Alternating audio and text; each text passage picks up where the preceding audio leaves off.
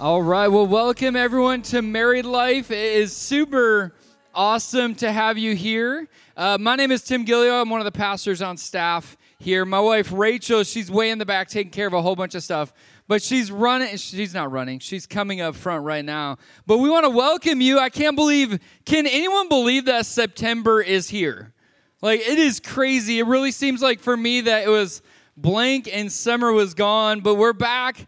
Want to let you know that on your table there are a few things. There's a card for Married Life. That's just general information. It's got a QR code on there that could take you to our webpage that will just let you know everything that's going on. But also there is a card on your table, and that tells you all of the upcoming speakers for the next several months. The way we have Pastor Dan Seaborn twice over the next couple months.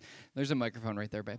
Pastor Dan Seaborn twice over the next couple months. And then we have Pastor Dwayne and Jeannie in January. And then my wife, Rachel, and I get to share in November. Come on. So, Rachel, why do we do Married Life? We do Married Life. Oh, is this on? Can you hear me? Can you hear me now? Okay. Because we just want to be intentional about building an opportunity where we can come together and do marriage on the foundation of Jesus Christ together. So just purposing to make a time to set apart, to make a space where we can talk about marriage. We can talk about some of the hottest topics that we know. We've been married 13 years this year, so we know that we have, 4 kids, 9 and under, so you know it's a time of fire. But topics that we know are really pressing on marriage, especially in the climate of what we're going through. So we just want to make that space. We just came off of a really great summer. We did a huge camping trip, and I'm going to throw this out here now because we did 23, 24 families at Dunes Harbor. So just want to throw it out there. We're going to be booking the date for this next August in the next month. So if you like to camp, and if you don't like to camp, they have cabins. So you can be in a cabin, but we would love for you to join us. There's something very special about taking that time away and spending 5 to 6 days together in sweatpants and next to the pool and on dune riding. It's a lot of fun. So just wanted to throw that out there. Awesome. Well, we want to be intentional as a community and start just focused on who God is, because we believe that healthy marriage, first of all, starts with having a healthy relationship personally with God. So we just want to start with a time of worship. So I'm going to ask if you would go ahead, stand up. You can stay at your table if you want to move around, but we're going to do a song called The Blessing by Carrie Job. And we're just going to spend this time, just one song. And then after that, we've got 2 of our friends from our family sharing, Doctors Matt and Marco. So they'll be coming up right after the worship song. Yes. But if you could go ahead, stand up, and then we're going to spend some time worshiping and then get into the message.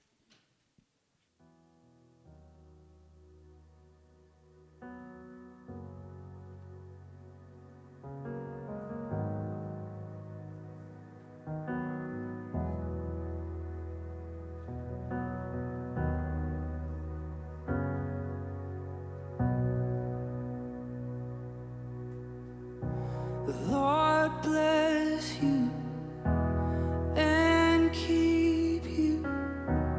Make his face shine upon you and be gracious to you. The Lord turn his face toward you and give you peace.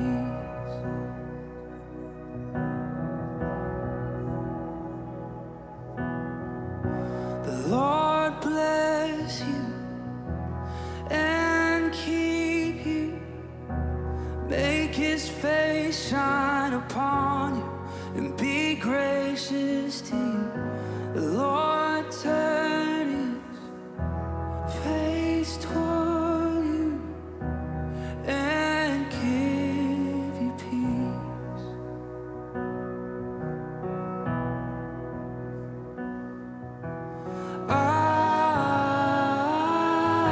Amen.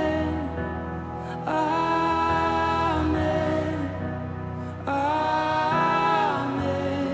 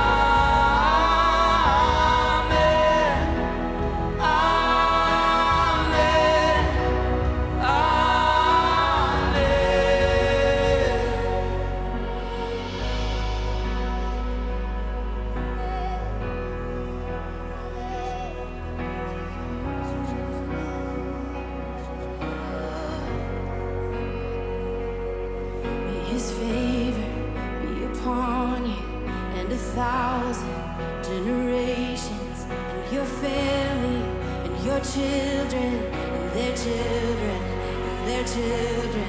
May his favor be upon you, and 1,000 generations, and your family, and your children, and their children, and their children. May his favor be upon you, and 1,000 generations, and your family, and your children, and their children, and their children. May his favor be upon you, and 1,000 generations, and your family, and your children, and their children, and their children. May his presence go before you, and behind you, and beside you, all around you, and within you. He is with you, he is with you in the morning, in the evening, in your coming, and your going, in your weeping, and rejoicing. He is for you, he is for you, he is for you, he is for you, he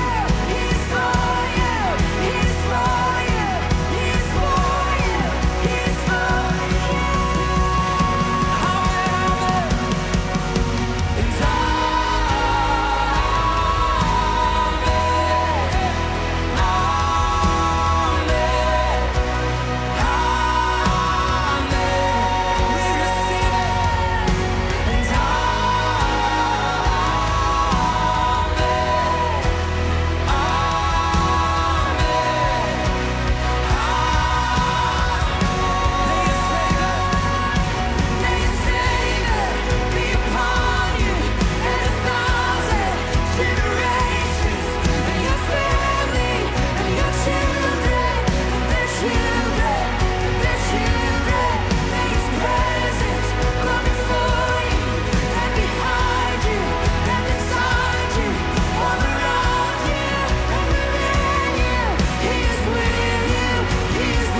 for you, he is for you, he is for you, he is for you. It's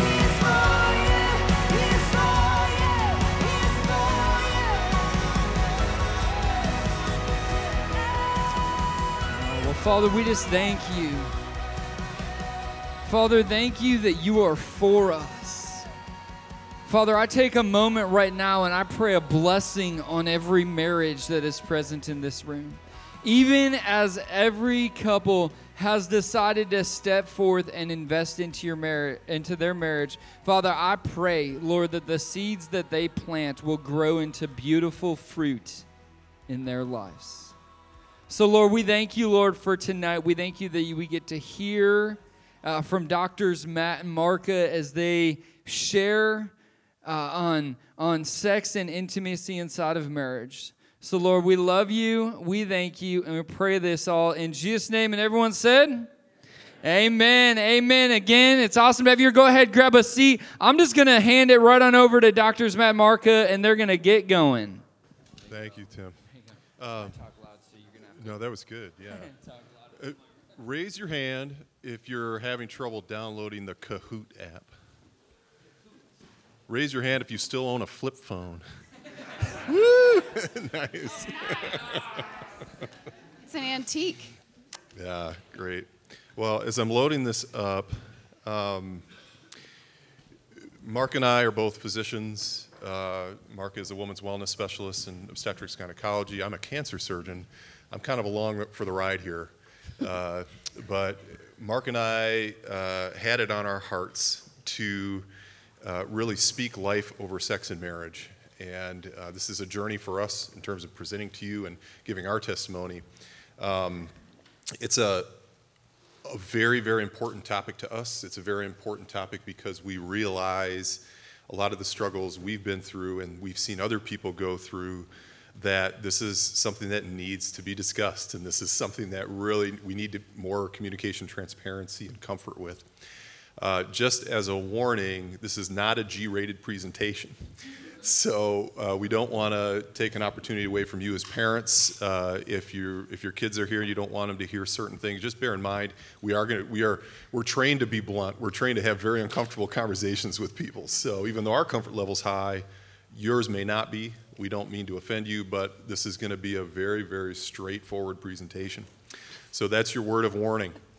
The Kahoot app is this really fun tool for us. It allows us to get you involved with the presentation, but it's all anonymous. So you don't have to worry that we're going to track down Karen on phone number 4 and ask her why she responded to the survey in that manner. But what's going to happen here, as we're setting this up, you're going to see a code. Oh, that's not it. That's not the code. There's the game pin. So on the bottom of your Kahoot app, there's a little option that says join. And most apps, it's like 4 different colored boxes. If you click join, you plug in the pin number, and then you'll be asked to put in a name. Do not put your own name in. But put in a name that's distinctly female or male. We can use biblical names like Diana or Melchizedek or Jehoshaphat or Mark. But what Luke, John, yeah. At the end of this, what's going to happen is we're going to actually tabulate these scores, and we're going to know if a woman responded or a man responded. And that's a really important aspect of this. So raise your hand if you can't find the join button, if you need help. Good. You guys are tech savvy. That's impressive. All right, we're going to let this populate for a little bit here. We can have up to 200 participants, so I think we should be good. We're covered. Yeah. All right, you guys, if I cut you off, I'm sorry, it'll still be fun for you because you can see the responses, but why don't we get started? Can you push that? Yeah. That way or just turn it? Thank you. All right, this is my turn to talk. I think part of the introduction, Matt gave an excellent one. We've been married 25 years, and are there any people in here who are engaged, about to be married? Woohoo! Awesome. Congrats. Congratulations. Super exciting. Just note that there are some things where these questions are for married men, married women, but you will glean so much information as we move forward in that. We know there are people who have been married many fewer years than we have, and some that have been married so many more than we have. Our goal here is to open up communication. That is the number one thing that makes sex in marriage absolutely beautiful, is if we can actually talk about it. And we'll get into some of those things as we move through. We love questions, so if you're brave enough to raise your hand and ask one, please do. If not, no problem. You can come find us afterward. But we want to start with a little biblical basis here.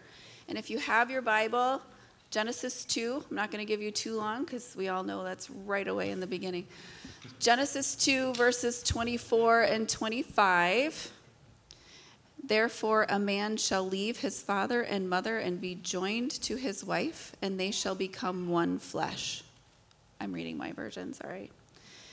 And they were both naked, the man and his wife, and were not ashamed. This is God's original design for marriage. This is God's original design of the garden. We only have 2 chapters before the fall. And so we try our best to glean what God intended for our married life. And it's to become one flesh. What's interesting is that unity between Adam and Eve was so perfectly complete that the word for Hebrew for one that is used in this verse is the same word used to describe God in Deuteronomy 6, verse 4, where it says, the Lord our God, the Lord is one. It's the same. So this unity that we have as married couples is extremely significant and reverent. That unity broke. When sin entered the world, the unity broke. Not only were Adam and Eve no longer able to be in the Garden of Eden with the Spirit of God, they had to separate. The unity of the one flesh in some way was fractured and was broke. If you have your Bibles and you look ahead to chapter 3, you see this breakdown of the relationship. It becomes a little contentious, and this always makes me giggle, because Adam says in verse 12, the man said, "The woman whom you gave to me to be with," like he's blaming God. You gave her to me. I didn't do anything. You did it. I remember when my son was, our daughter was young, so he had to be maybe 4 or 5, and we have it on video. He said, "Well, Margot made me." It's the same thing. There's that I'm going to throw blame, and that brings in contention into the relationship. And then what I've just recently seen is when you go to verse 20 of chapter 3, this is the first time where we see Adam name his wife Eve. It took all that time to name her. And that's when it's the first time they have separate identities in the Bible. Prior to that, they were one, both physically and spiritually one. And when sin came in, that was fractured and they had different identities. And so our goal, and we can get to that probably with the next slide, is thank goodness for Jesus and redemption, because it's only through him that we can even have some semblance of what God truly intended for our marriage, and that is to be one flesh, one spirit together. So the purpose of sex is oneness. Yeah, so we've screwed this up, right? Unity in God's terms is literally the joining of one flesh. It's a very supernatural phenomenon. In our flesh, in our sinful flesh, we have to try to get back to that place. And like Marcus said, you can't do it on your own effort. No matter how hard you try in marriage to be the right husband or the right wife and do all the things right, if you're striving outside of the Holy Spirit, you will fatigue and you will fail miserably. And so unless you completely surrender your life to Christ in marriage, you will struggle with these strongholds that separate you, that defy the unity. And sex is one of these amazing things that God gives us to basically create oneness. But that's not how we use it all the time, is it? So sex, the devil loves to twist our sex life. He wants to affect our generations. The song we sang, 1,000 generations, our families and our children and their children. The devil wants that all screwed up. Not just us today, but for 1,000 years he wants to torture us and create problems for us. And sex is the heart of that. And so he attacks our sex life. And so no matter how you grow up, how pure you are when you're married, how impure you are when you're married, we are fundamentally flawed, right? Our flesh is full of sin. So no matter what your actions are, your heart is scarred by sin. And we come into marriage with a lot of baggage, a lot of sinful expectations, idolatry, murder, adultery. All these things are part of our sinful flesh. And until you are redeemed through Christ, you can't get away from it with your own effort. So the gospel is such a powerful thing for sexuality. It is the answer. It is the answer to oneness. It's the answer to unity in marriage. And I love this saying. This was actually, where did we find that? What was that? I think it was in our Bible. It was a commentary in the Bible. It says, just because you're having... I'm middle-aged, and I sometimes have memory issues. We're not sure where our car keys are right now.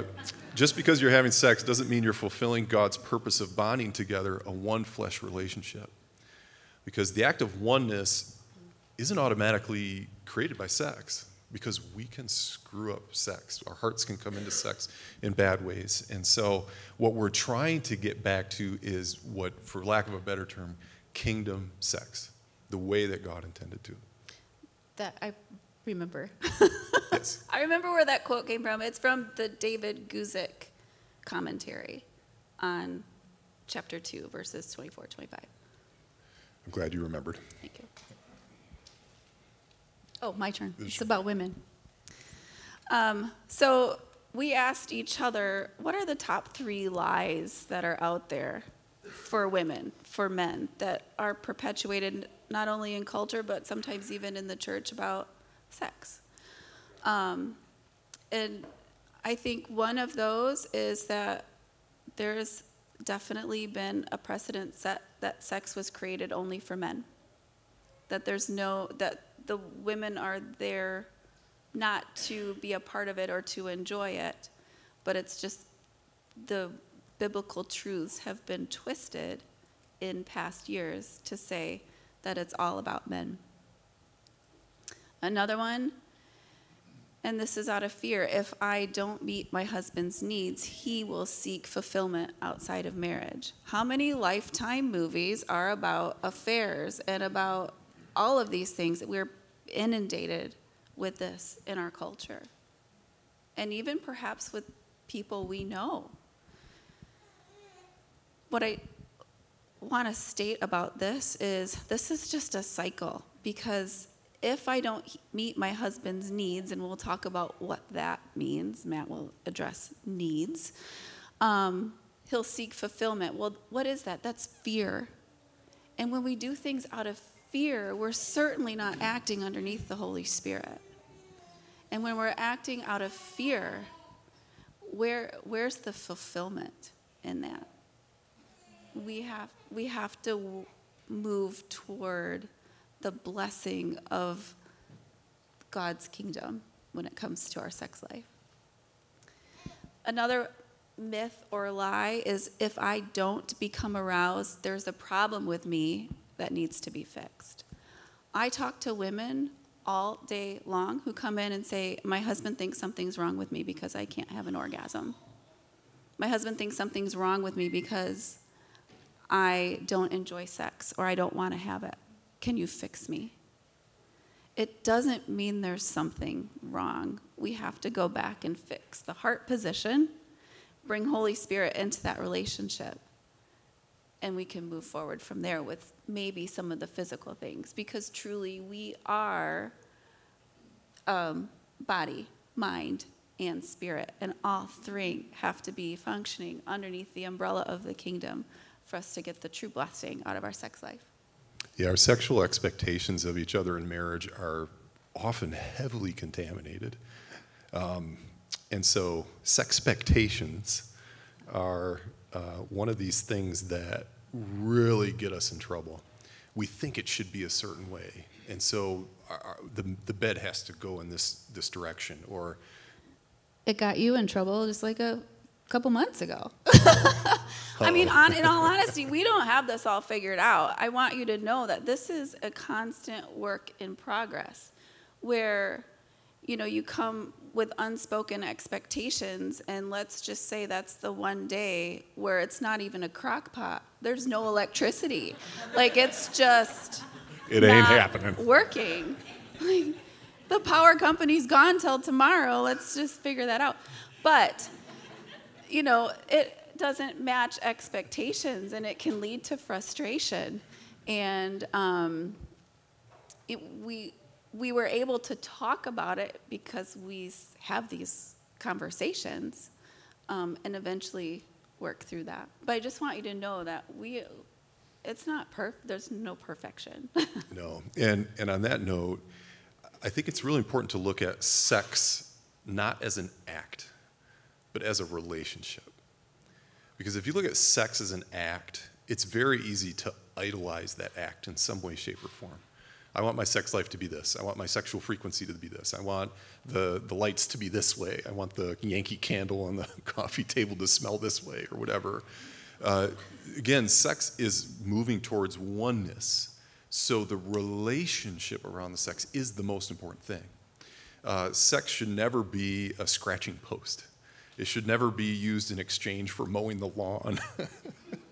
even though that happens. It's something that, again, when you turn it into something different than what God intended, you'll reap the benefits of that sinful perspective on sex in a bad way.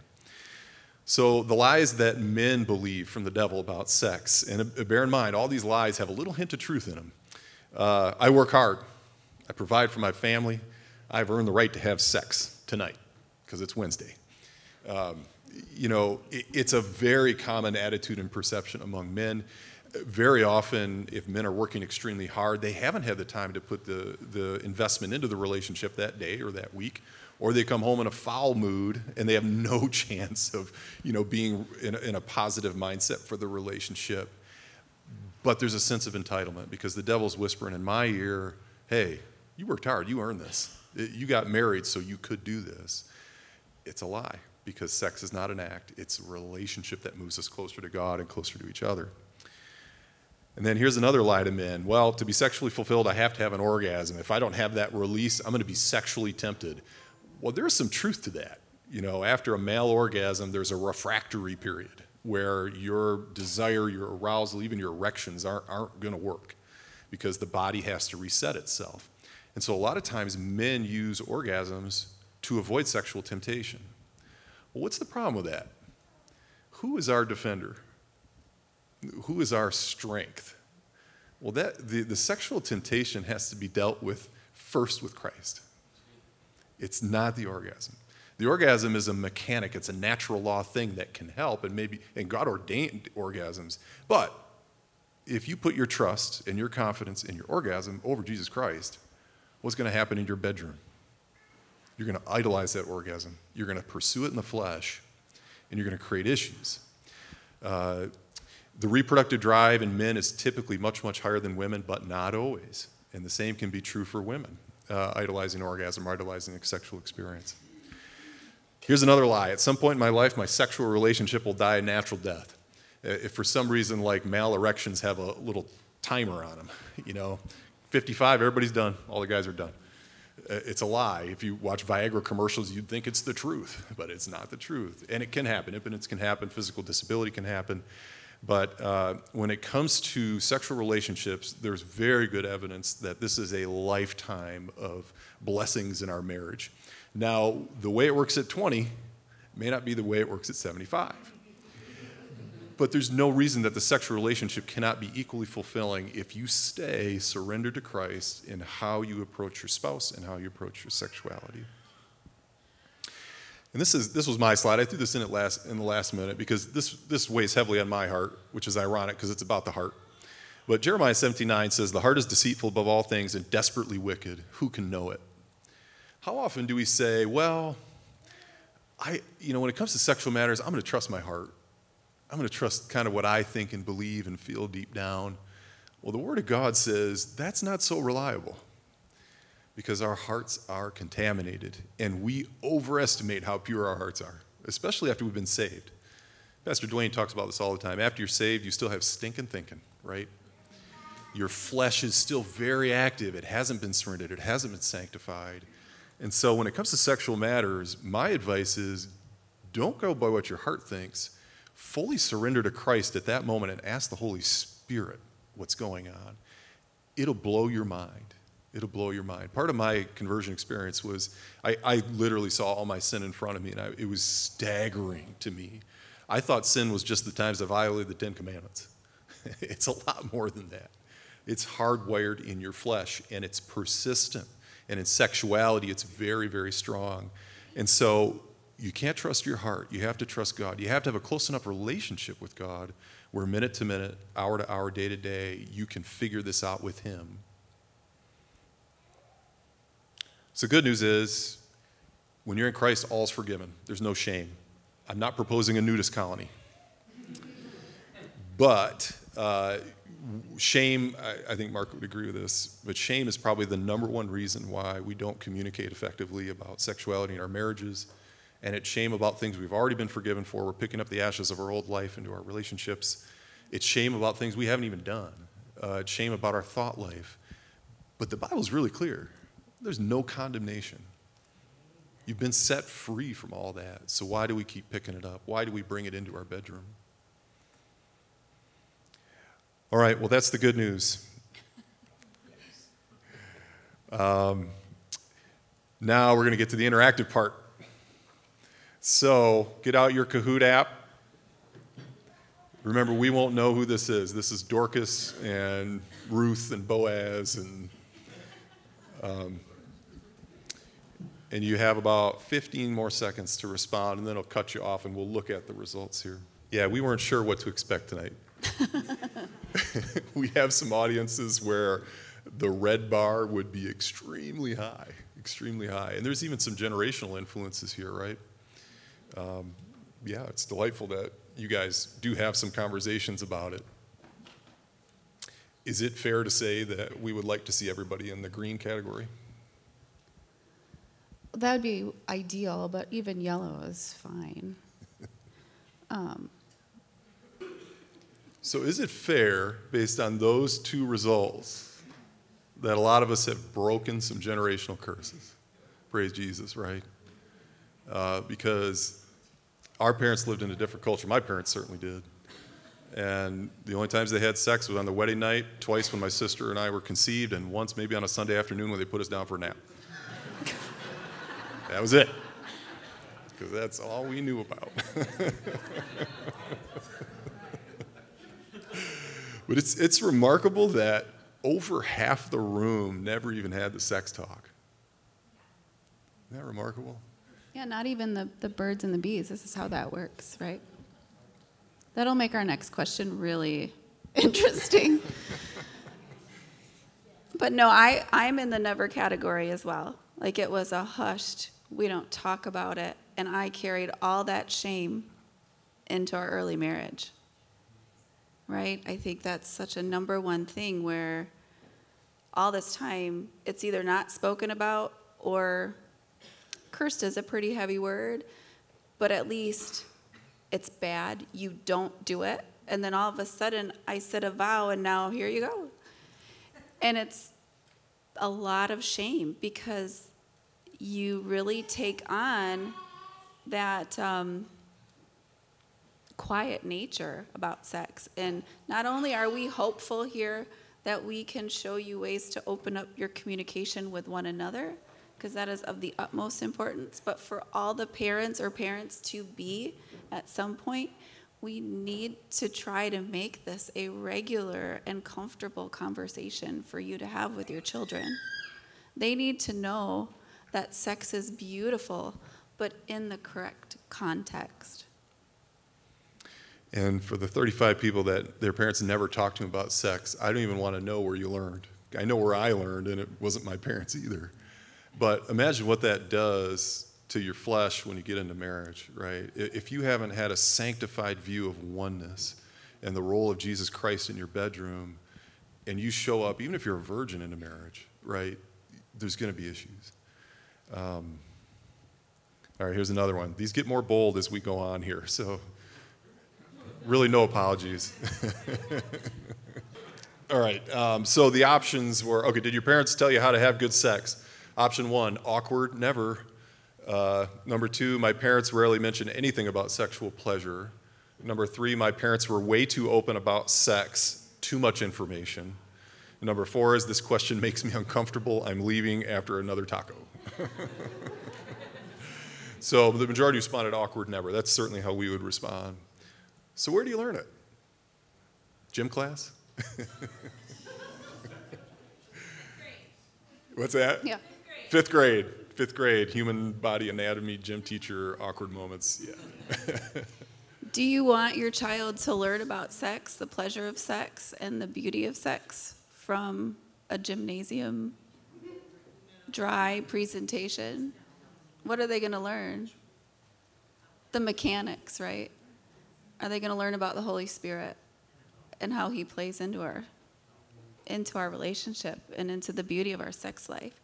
Because if we don't invite Holy Spirit into this conversation with our children, it's very likely when they first start out married life, and even maybe their entire married life, they may not know that they can invite Holy Spirit into that bedroom. And that process, why am I having problems with words today? Yes, that moment of intimacy is blessed. And we're all a little uncomfortable talking to our kids about this, right? I mean, Mark and I trained for years and years after high school how to have uncomfortable conversations with people as doctors. Like, we have this skill set where we're not afraid to do it. Our kids would probably put us in the little kind of yellow-orange category here. But even then, it's like, man, when do I say it? How do I bring this up? How do I not lose the relationship by saying something awkward to a 13-year-old? Everything's awkward to a 13-year-old. But the Holy Spirit makes you bold. He gives you words to speak, but he also makes your children receptive.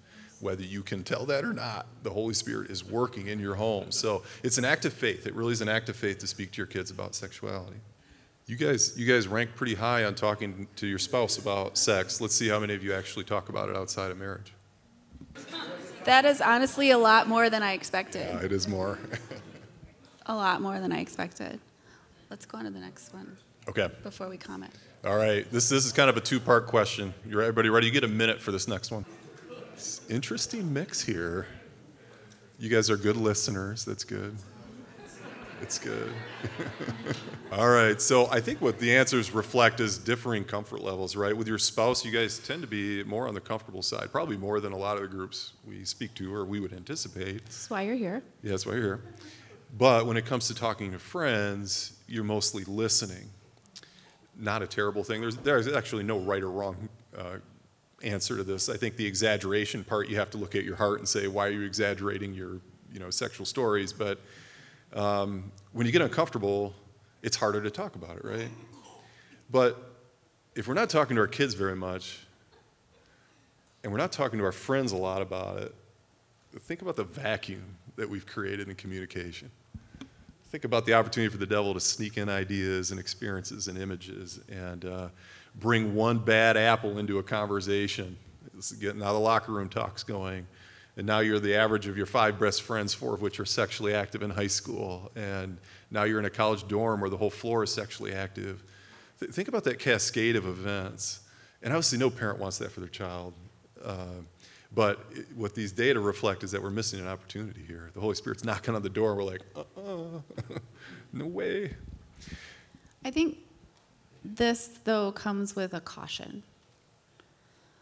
First and foremost, and it was directly related to your question, is this, who are you speaking with? We do not encourage any intimate conversations between a mix of sexes, okay? So do not discuss certainly sex positions, but really anything about your intimate relationship with a member of the opposite sex. That is crossing a boundary that can get very dangerous, and you lose trust from your own spouse. The other thing is, when you're talking to your friends, be careful of whom you're speaking to and about what. What do I mean? If you're looking for advice, I would highly recommend that you find someone who is as spiritually mature, or you go to your spiritual mentor. The culture is so pervasive and perverse when it comes to sexuality that we've lost ground as a church in what is pure and holy and blessed in our bedrooms. It is so subtle how it sneaks in. And so just be so cautious when you are talking with friends. Yes, it's fun. I mean, we giggle about some of the procedures I do at work for different people. I mean, I do an O shot, which, yes, it's an orgasm shot. So that gets funny when you're out at dinner and talking about it, right? I get a lot of questions, and that's okay. But I'm not having that side conversation with one of Matt's friends when Matt is not present. I'm not going to a friend and complaining about my husband in general, right? A complete aside here is, and I hope you'll see the connection, but when, Paul writes a lot about marriage, and there were times where you really just want to say, really, Paul? if you're a woman, you know? I mean, some of the things that he said. And when you look at Ephesians 5:22, where it says, wives, submit to your own husbands as to the Lord. A lot of women today have a hard time with that. This is often my soapbox, right? Submit has been twisted. The word submit, the actual Greek word for submit, has been so twisted. It means to reverence, to be in awe of, to serve, honor, and to edify. And if you are going to your best friend and complaining about your husband, not only are you speaking death over your husband and your marriage and your sex life, because we were created in the image of God, and God creates by speaking. We too create our atmosphere by speaking. Even when you're in front of your spouse or away from them, you have to be so cautious of what comes out of your mouth and how your tongue speaks, because you are creating an atmosphere that will carry with you and your spirit into that bedroom where it is the most intimate. And carrying on Ephesians 5, the Bible talks about the man being the head of the marriage. Well, headship is different than leadership, is different than management. We are not God's CEOs of the family. We're the supernatural head. And fundamentally what that means is that the sexual relationship, we are the gatekeepers. So if I sneak a look at a bad video, I just open the door to the devil in my bedroom. It filters down, right? And for me to have a sexual relationship the way God intended, which is amazing, there's joy, there's self-control, there's patience, there's love, all these things, I have to submit fully to Christ. If I'm not submitted fully to Christ, if I'm not surrendered fully to Christ in any aspect of my sanctification and sexuality, it's such a powerful connection that Marco will suffer. Even if she has no idea I did it, even if I didn't tell her I did it, the supernatural is real, folks. And we grossly, grossly underestimate in our sexuality. A woman walks by, hey, how you doing? Oh, I'm good.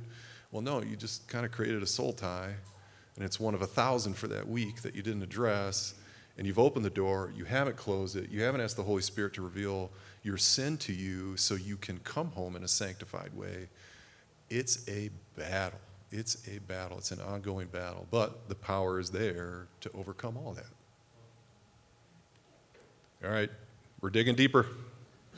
This is only for the men. Yeah, just the Boazes, the Jehoshaphat's, and the Jonahs. So we're splitting these next few questions between men and women because we want to get the male perspective and the female perspective in marriage, and we're not sure what to expect on these, honestly. All right, the men, very much on the comfortable side.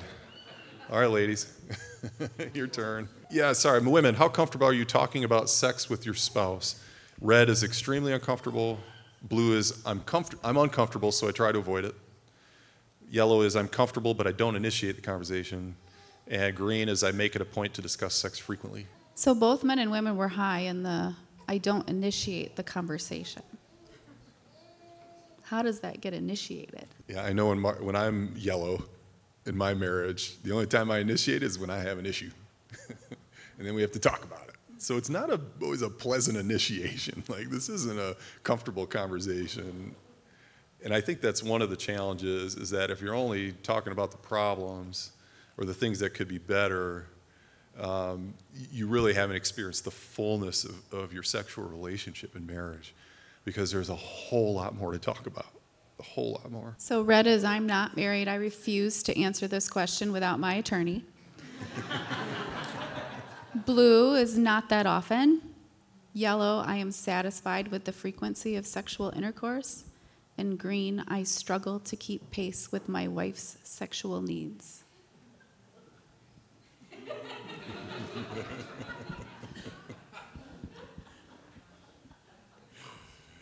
All right.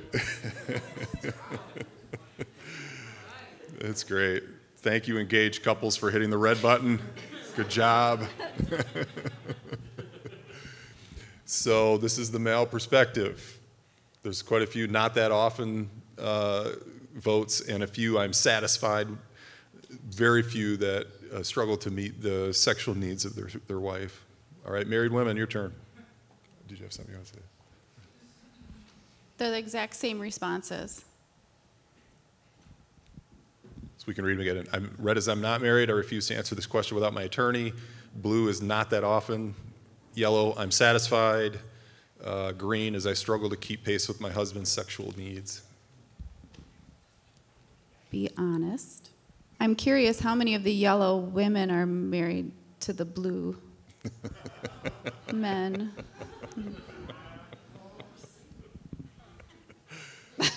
Right? Yeah.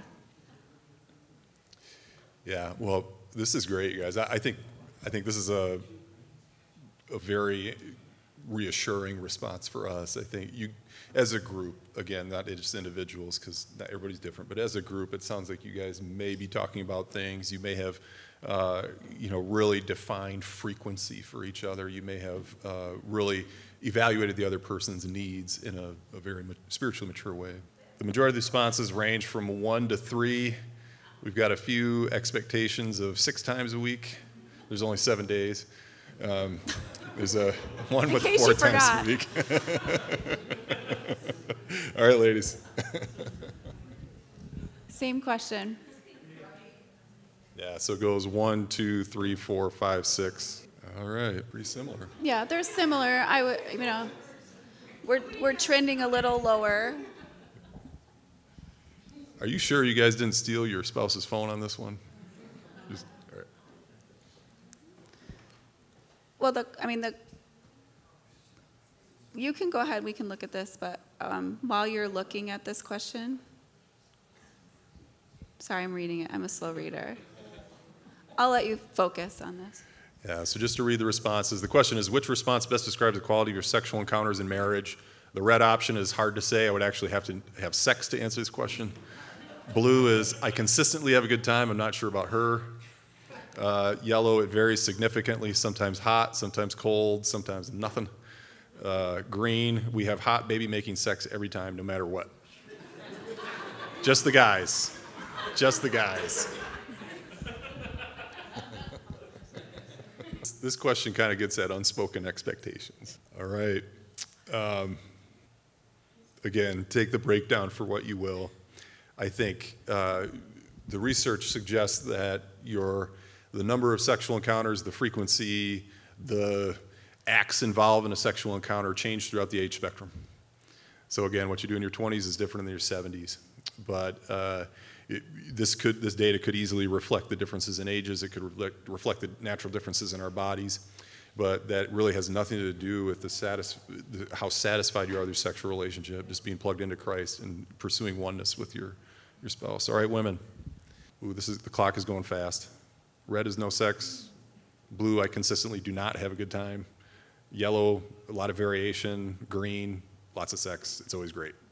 I would say that this group is not normal.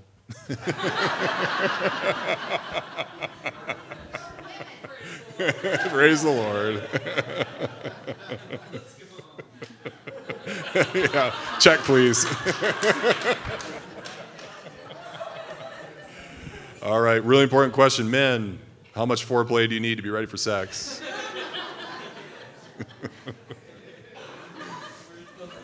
Seconds, 10 minutes, 20 minutes, 40 minutes, hours, or days?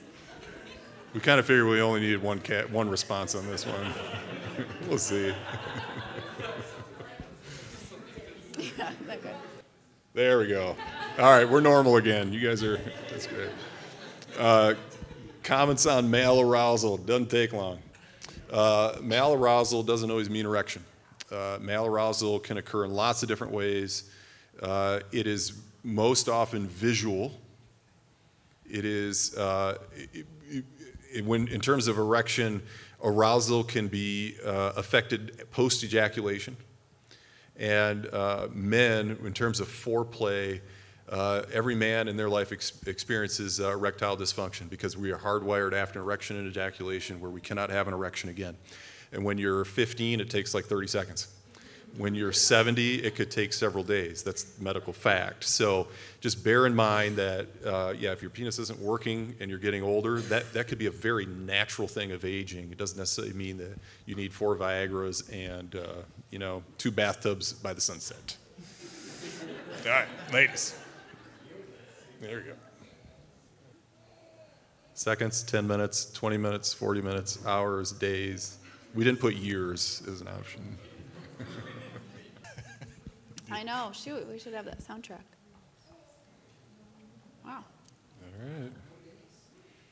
For those of you who answered seconds, will you come talk to me afterward and tell me what you do?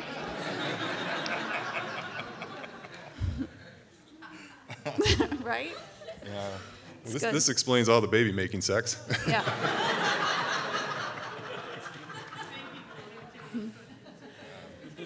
So, medically speaking, research speaking, the average time is 20 to 40 minutes for a woman. For a woman to be able to feel pleasure sexually, you have to first be aroused.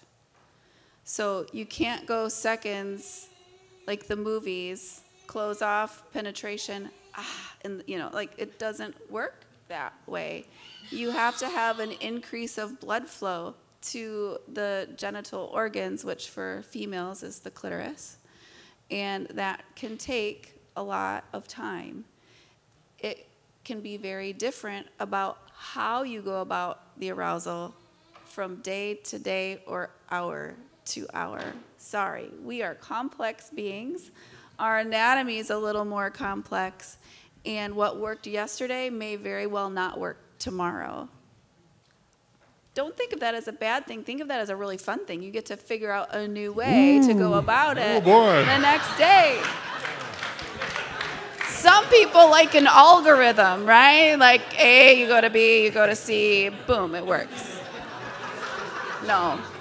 And what's interesting is women don't always know what works. No. You don't know till you try something. So what's wrong with you? She doesn't know. She doesn't know. It can take time, and for women, it depends on where you are in your monthly cycle. Everybody talks about estrogen. I check estrogen daily for women, and I really don't care what it is because it can be anywhere from 19 to 360 depending on what day of the month it is. So it doesn't really tell me a whole lot of information. If you are a day or two before starting your period, you're going to have zero, absolutely zero. And what stimulation, if there's direct clitoral stimulation and that feels great and that works for seconds to arousal, 2 days later, it could hurt. It could really hurt. I see a lot of yeses, so take note. It can hurt. And so communication is important. You don't have to be embarrassed to say, that's not working today. Let's try something different. Rather than, ow, roll over, and we shut everything off. Let's be open. Let's figure out what's going to work today. All right. We're running short on time here, so we're going to try to get through a few more of these. These are quicker ones. So men, when you have sex, how often do you achieve orgasm? Every time? More than half? Less than half? Rarely. All right. Very typical male profile, right? And again, this is not a criticism, right? This is how a lot of men are wired. The male sex drive is geared towards orgasm. One of the things that comes up quickly is that obviously men rely on the orgasm sometimes way too much, like it becomes an idol. And so if you have this dynamic in your marriage where the wife is having difficulty with arousal, but the male has a high sex drive, there may be some duty sex going on. And duty sex is where the wife is like, well, you describe it better, I think, but it's kind of like, all right, he needs this. I don't really want it right now, but I don't want to deal with the repercussions of him not having an orgasm. That is a very dangerous dynamic in your marriage because on one hand, the husband isn't relying on the Holy Spirit for self-control in those instances. If you're putting all your emphasis on this orgasm and your mood is dependent on this orgasm and your perspective of your wife, well, I didn't get any last night. She's got problems. Something's wrong with her.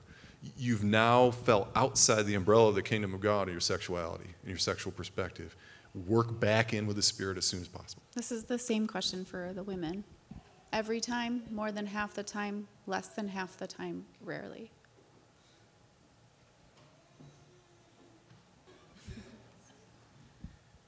We love the laughter, by the way. It's just great. Just great you can laugh about these things. Sometimes we take them way too seriously. That's really good. I mean, more than half the time, that's great. I mean, clearly, we don't have as many that are saying always. That really defines medically what we call the orgasm gap. That's a real thing, where men tend to orgasm most, if not every time, and women tend not to. My question is, do you define sex as orgasm? Is that your end goal? Is that when it stops? If the man orgasms first, are we just done? Or do you continue until your wife also is able to achieve orgasm or pleasure? Those answers may be different for everybody. But God created sex for the pleasure of both men and women. The clitoris has far more nerve endings in it than the penis does. So we'll get to some of this in a minute. But. And there's a hidden, in what Marcus said, there's also this kind of sad misunderstanding that guys don't always necessarily understand how women have orgasms. Which is men. True or false? The most common way women achieve orgasm is through vaginal penetration. Blue is true, red is false. Okay, women, red is true, blue is false. Survey says, I'm going to let you handle this one. No, the most common way is not through vaginal penetration, but isn't that how most of us have been taught what sex is, right? Oh, say you're with a significant other pre-marriage, and how far do you go? Well, if you don't have penis entering vagina, you've not done anything or crossed any lines. That's a storyline. That is a lie, right? You're sharing some intimate things that are meant to be under the umbrella of marriage. But no, the most common way is through clitoral stimulation. Every woman has different anatomy. How close the head of the clitoris is to the vaginal opening is different from one woman to the next. And so if you are one of those who have a clitoral head closer to the vaginal opening, you are more likely to orgasm when there is vaginal penetration. If not, then vaginal penetration may not be the vehicle to which orgasm is achieved. There may have to be some external stimulation by yourself or your partner in the moment of partnered intercourse to help that happen. And if you grow up as a man in the United States today with a smartphone, there's a very good chance you've seen pornography. And pornography glorifies vaginal penetration, plain and simple. There are a lot of men that believe their penis is a magic wand. And they are not in happy marriages if you really have that expectation. There's so much more to sexuality than penetration. And male sexuality and male concepts of sexuality really migrate towards penetration, which, again, let the Holy Spirit guide you through that. All right, I think we got time for one more, or are we? Sweating. He's sweating out this question, yeah. This is a picture of me talking to Pastor Dwayne tomorrow.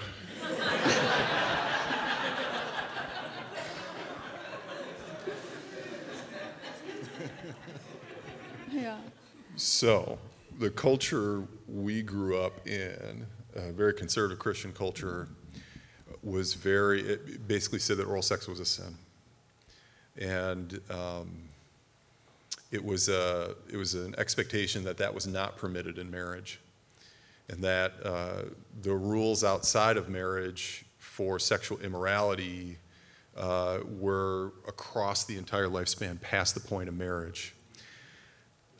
I think, having spent a lot of time in the Word and talking to the Holy Spirit about this particular topic, I don't think it's Mark and our job to really define what is sin and what isn't. I think that's pastor's job. But what I can tell you is that the act of oral sex, the acts of sexual penetration, all manual forms of sexuality with your hands, they can easily become sins. Because if in your heart you're pursuing these from a flawed, fleshy standpoint, because you saw it somewhere and now you want to reenact that with your spouse, or it looked fun, you never tried it, and you want your spouse in this role that you envisioned, that's not God's plan for sexuality. That's idolatry.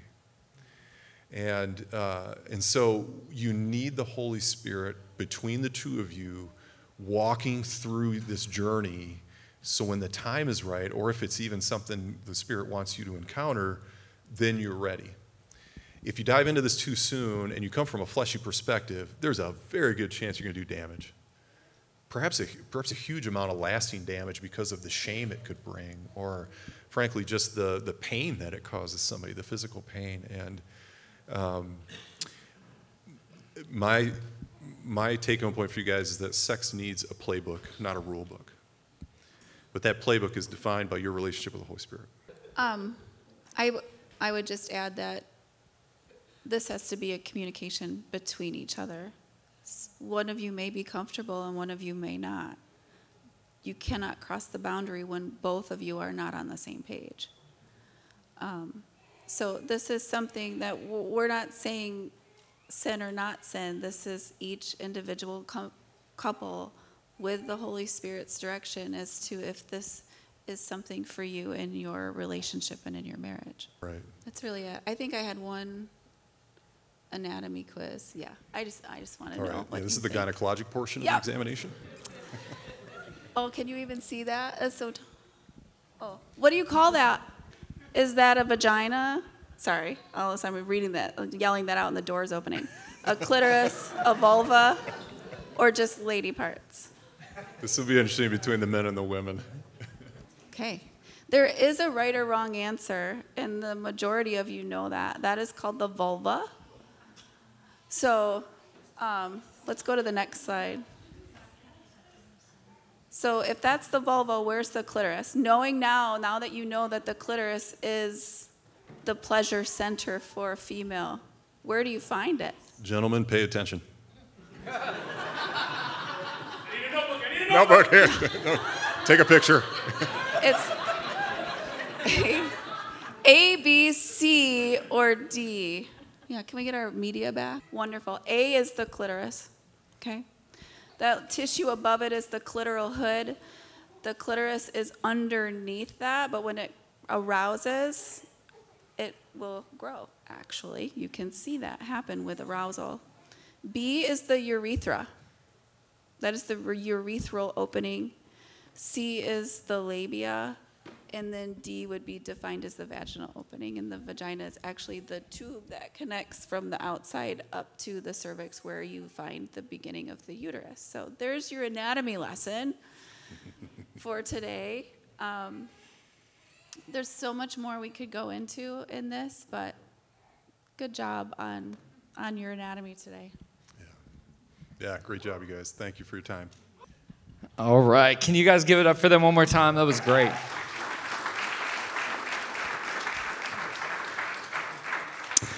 I can imagine that there's going to be a whole lot of interesting conversations going on. So good job. No, real quick, just a few kind of housekeeping. Oh, sweet. Volume went down so I can talk into a microphone. There's a few housekeeping things to do real quick. Underneath, I think 3 chairs in here, there are 2 free Big gift cards. So they should be underneath the front edge of your chair. This is just like a welcome back. Let's see who sat in the right spot kind of moment. Maybe. Nikki said this and then left. No. Flip them over. Did anyone? Hey, we found 1. 2. Is there another one? Quick. Not this chair. Okay, well, we'll get rolling with that in a minute. You can look in a second. But a couple more quick things. We believe in sowing into what God is doing here at Res Life, and one of the ways that we can sow in is financially. So we want to make sure that you have an opportunity to give financially into what God's doing here in Married Life, but also just with the whole church in general. There's 3 ways you could do that. You can go to reslife.org/give. You can text ResGive to 94,000, or in the back there's giving boxes as you leave, and you can go ahead and sow that way. A couple things on the calendar for you guys to know. Next month we have Dan Seaborn. Anyone know who Dan Seaborn is? Come on. So he'll be here next month. Also, wanted to let you know that there's a Generous Life Ministry here, and they've got Financial Peace University coming up. They've got an estate planning. I don't know if you've done the estate planning, but you go through that process and you come out with, Matt, is it a trust? Is it called a trust? It's a living trust, and all expenses paid. So yeah, it's like you want to do it. So that's coming up. That's on October 1st, 2nd, and 3rd. They've got Financial Freedom going on coming up. Nursery events. There's a movie night for the nursery. Whoa, 11/7. That's awesome. And Next Steps has an Immersed on October 8th. But there you go. So one more thing. We don't want to just leave you guys with, hey, we don't want it to be like, hey, we're just go out and do the things we talk about, and we'll see you next month. But we want to pour into our marriages continually. Did I hear that there are 2 couples that are engaged here but not married? I know there's a couple. Okay, there's 3. So since I'm going to give it to 2, and then I'll get you guys another one, all right? All right, so here's a book. There's a book. This is called by Harley. It's His Needs, Her Needs. So it goes along a lot with things that we're talking about today, but there's some other concepts in there too. But do you guys have this book? Okay, there you go. Do you guys have this book? All right, come on. So if you guys are interested in this book and can't find it, let us know. We'll help you find it. But you can just go on Amazon and look up His Needs and Her Needs. And the link is on our website, I was just told, so that's awesome. Nikki, is there anything else? Nothing else. Yeah. Come on, this was awesome. Welcome to Married Life. Come on. So the first Wednesday of October, again, we got Dan Seaborn in here. You're not going to want to miss it. Children's ministry is wrapping up and closing, so we want to get to that. So if you got kids, go get your kids. Come back in here, hang out. If you have questions, Doctors Matt and Mark are right up here. We'll see if they got time for a couple of them. But you guys are awesome, and we will see you next month.